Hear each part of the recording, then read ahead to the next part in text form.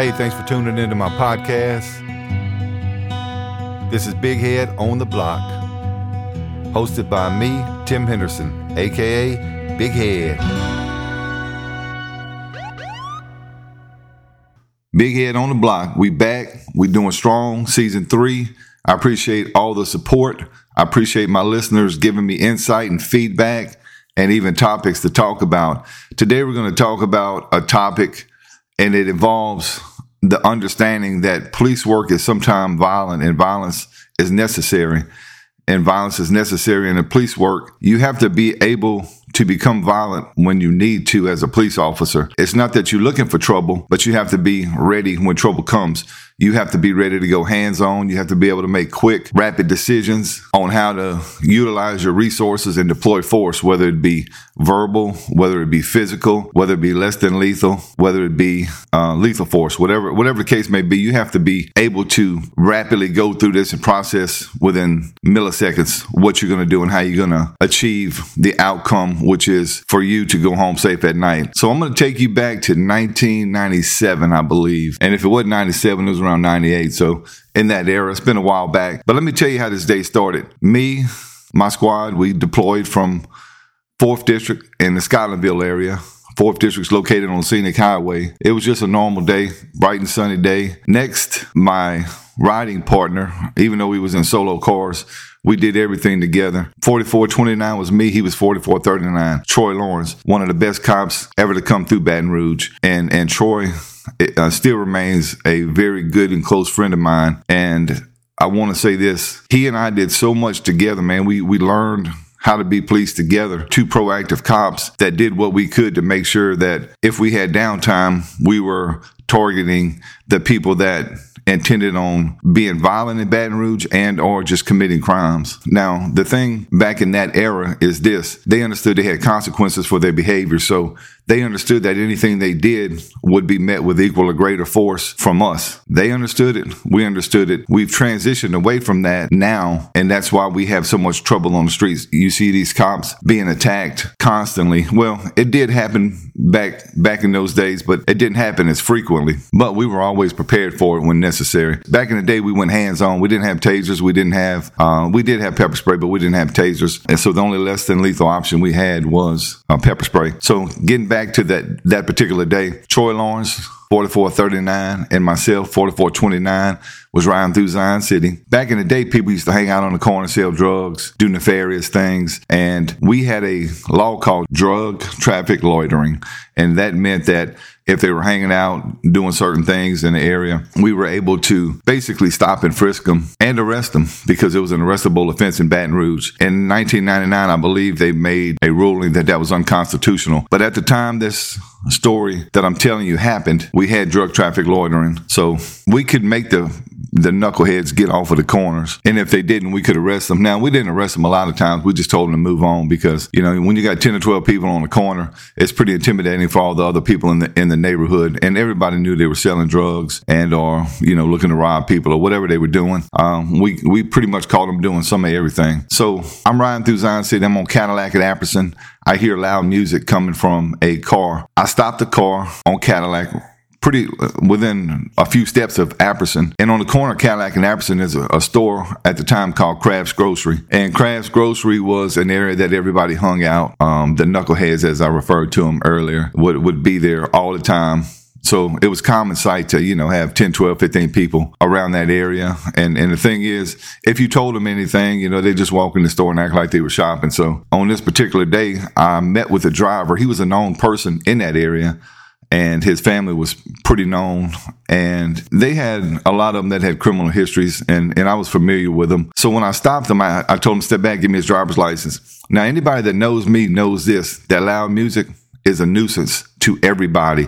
And back then, the bass was so loud that anybody within 10 or 12 houses away, they could hear it coming through their walls. So this is one nuisance crime that I focused a lot of attention on, and I would arrest people and make them go to court. And typically, if they lost the case, they would, eventually get rid of their speaker system and everything because it truly was a nuisance. So as I'm talking to him, he's kind of getting irate, saying his music wasn't loud. And I'm saying, look, I'm not here to debate you, man. Your music was loud. Give me a driver's license. Well, as I'm corresponding with him, Troy is pulling up in the area. At the point in time Troy got there, some of the people had started kind of funneling toward my vehicle, which really wasn't that big a deal because, you usually get a crowd if you stop somebody on the street. Well, back in those days, we had something, and I don't know what else to call it, but we called it the ghetto internet.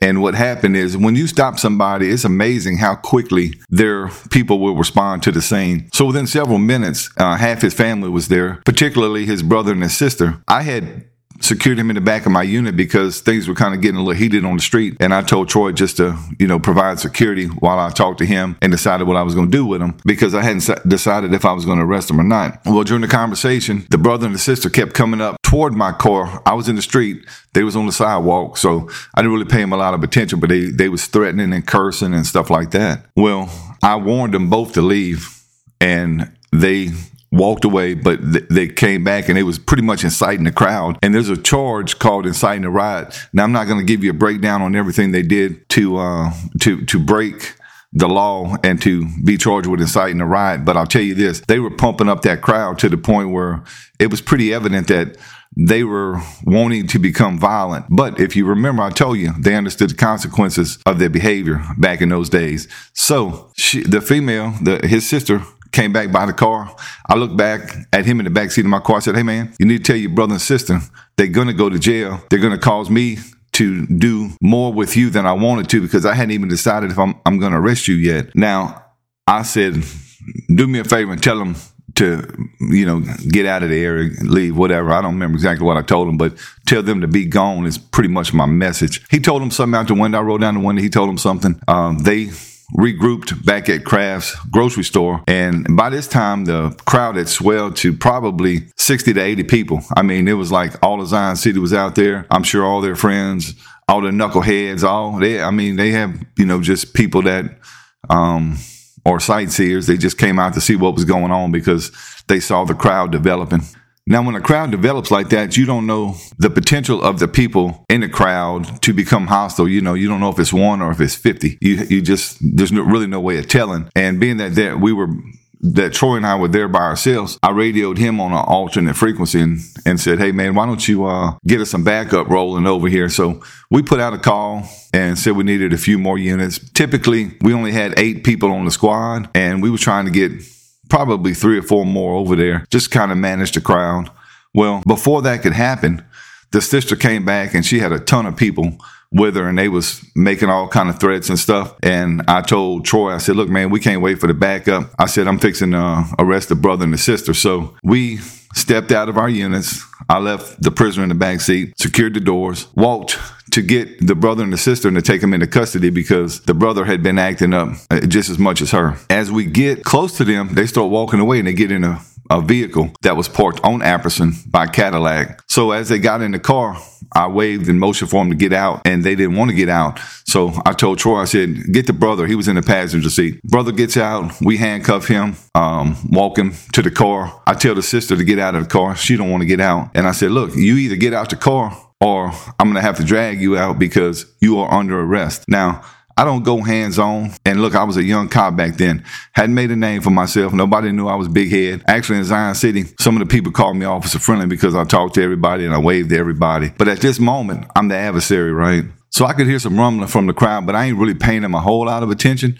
I'm keeping my eye out on them, to make sure. And if they got a little close, I tell them to get back, and they typically would. Well, when Troy came back to the area, I opened the door and I said, you need to get out. You're under arrest for inciting a riot. And she told me, I'm not getting out the car. I said, you don't have no options. Either get out the car or I'm going to pull you out of the car. One or the other. You're under arrest. And she did get out of the car. So she walked to the front of the car.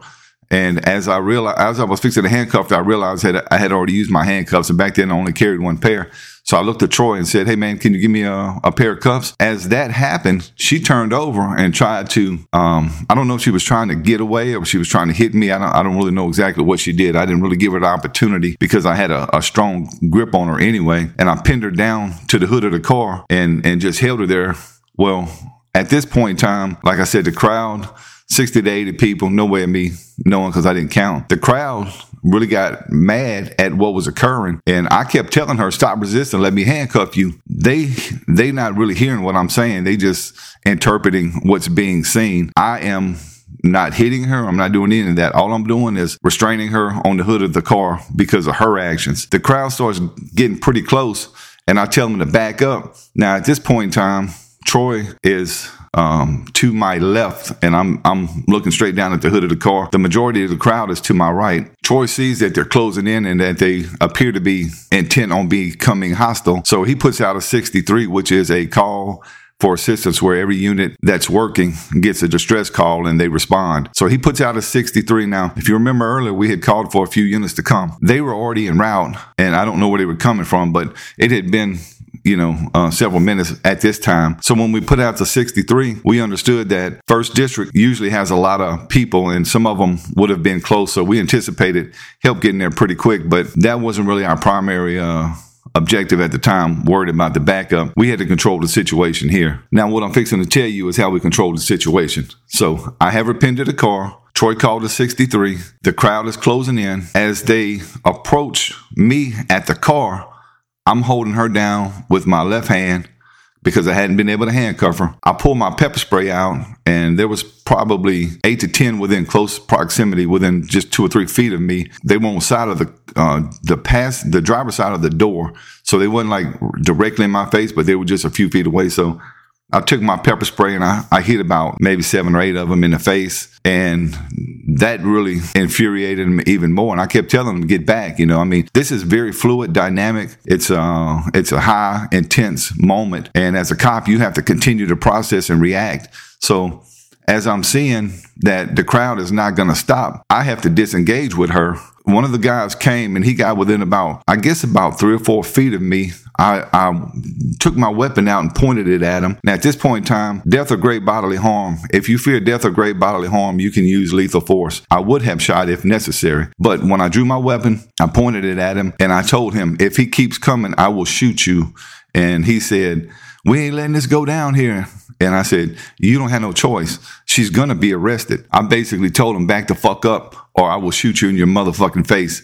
And it's not often I tell people that, but in this situation, it was 2 on the whole block, 2 against the whole block, and I wasn't about to become a victim. Now, he understood that I wasn't bluffing, and he stopped and he said, look, man, this can't go down here. I said, no, it's going down. And I told him, you can either help us get her handcuffed and calm this crowd down, or you can go to jail and whatever happens, happens.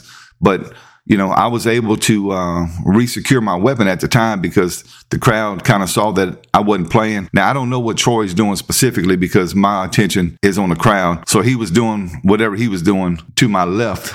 And eventually, the owner of the store and a couple of other people helped me control the girl and helped me handcuff her. They realized that, I wasn't doing anything that I shouldn't have been doing. I was doing what I was supposed to be doing. As this was occurring, the good Lord saw fit to bring down some rain, quick and rapid like, and about half of the crowd dissipated and went under the overhangs of the store and some other areas around there. And that helped out a lot. It didn't rain long. And when it stopped raining, just maybe a few seconds, maybe a minute, I don't know. I kind of lost track of time, dealing with the situation. But about 20 units showed up.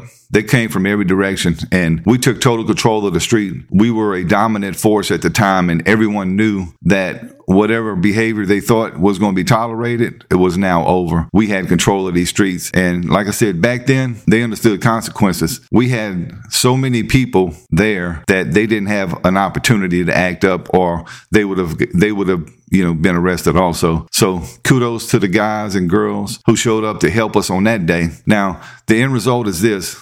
I took the brother and sister to jail for inciting a riot. I let him go with a misdemeanor summons for the initial traffic stop for the loud noise ordinance. He was happy about that. He wasn't happy that his brother and sister went to jail, but I'm the kind of guy we're gonna talk about what happened and what my expectations are. So I told the sister and I told the brother both. Y'all were told to get away. Y'all going to jail because of your behavior and because you didn't want to listen. And they were pretty upset about it. However, I see these two and the one that I arrested for the loud noise all the time after that in Zion City. And I'm not the kind of cop that's going to hold a grudge, and they apparently didn't hold a grudge either. You know, they wasn't necessarily happy when they saw me, but they understood that they brought everything upon themselves. And that's what I tell these young cops these days. When you arrest people for things that they've done, make sure you explain to them that their behavior, this is the consequence of their behavior, not yours, because my intent was not to do anything to the brother and the sister that day. They came on my scene. They decided to antagonize me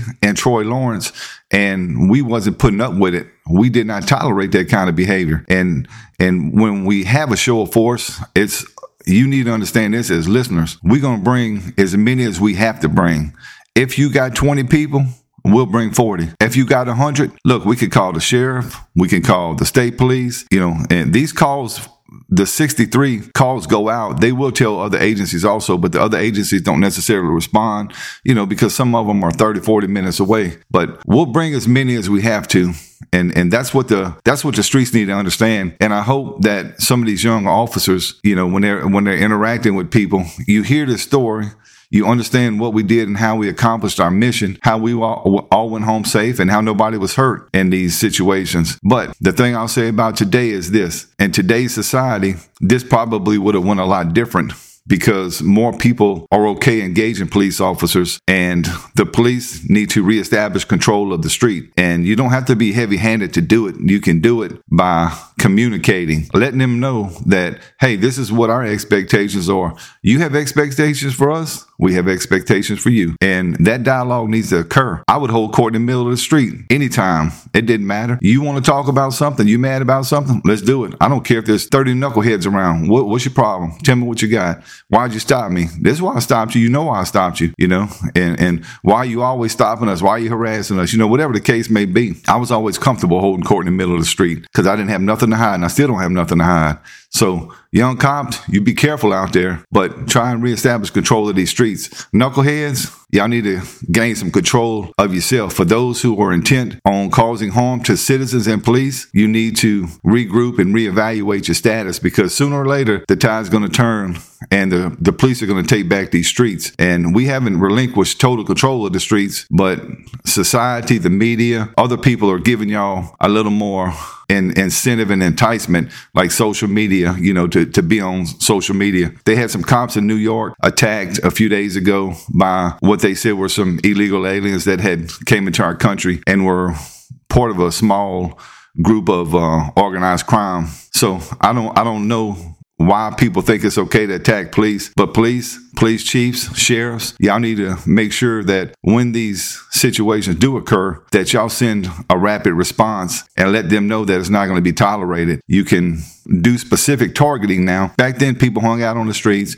We always knew who the violators were, and they knew us, and we knew them. So with current technology, police departments have the ability to do specific targeting, intelligence-based policing, because you're not going to catch a knucklehead on the corner doing the stuff they used to do. That's a different era, a different generation.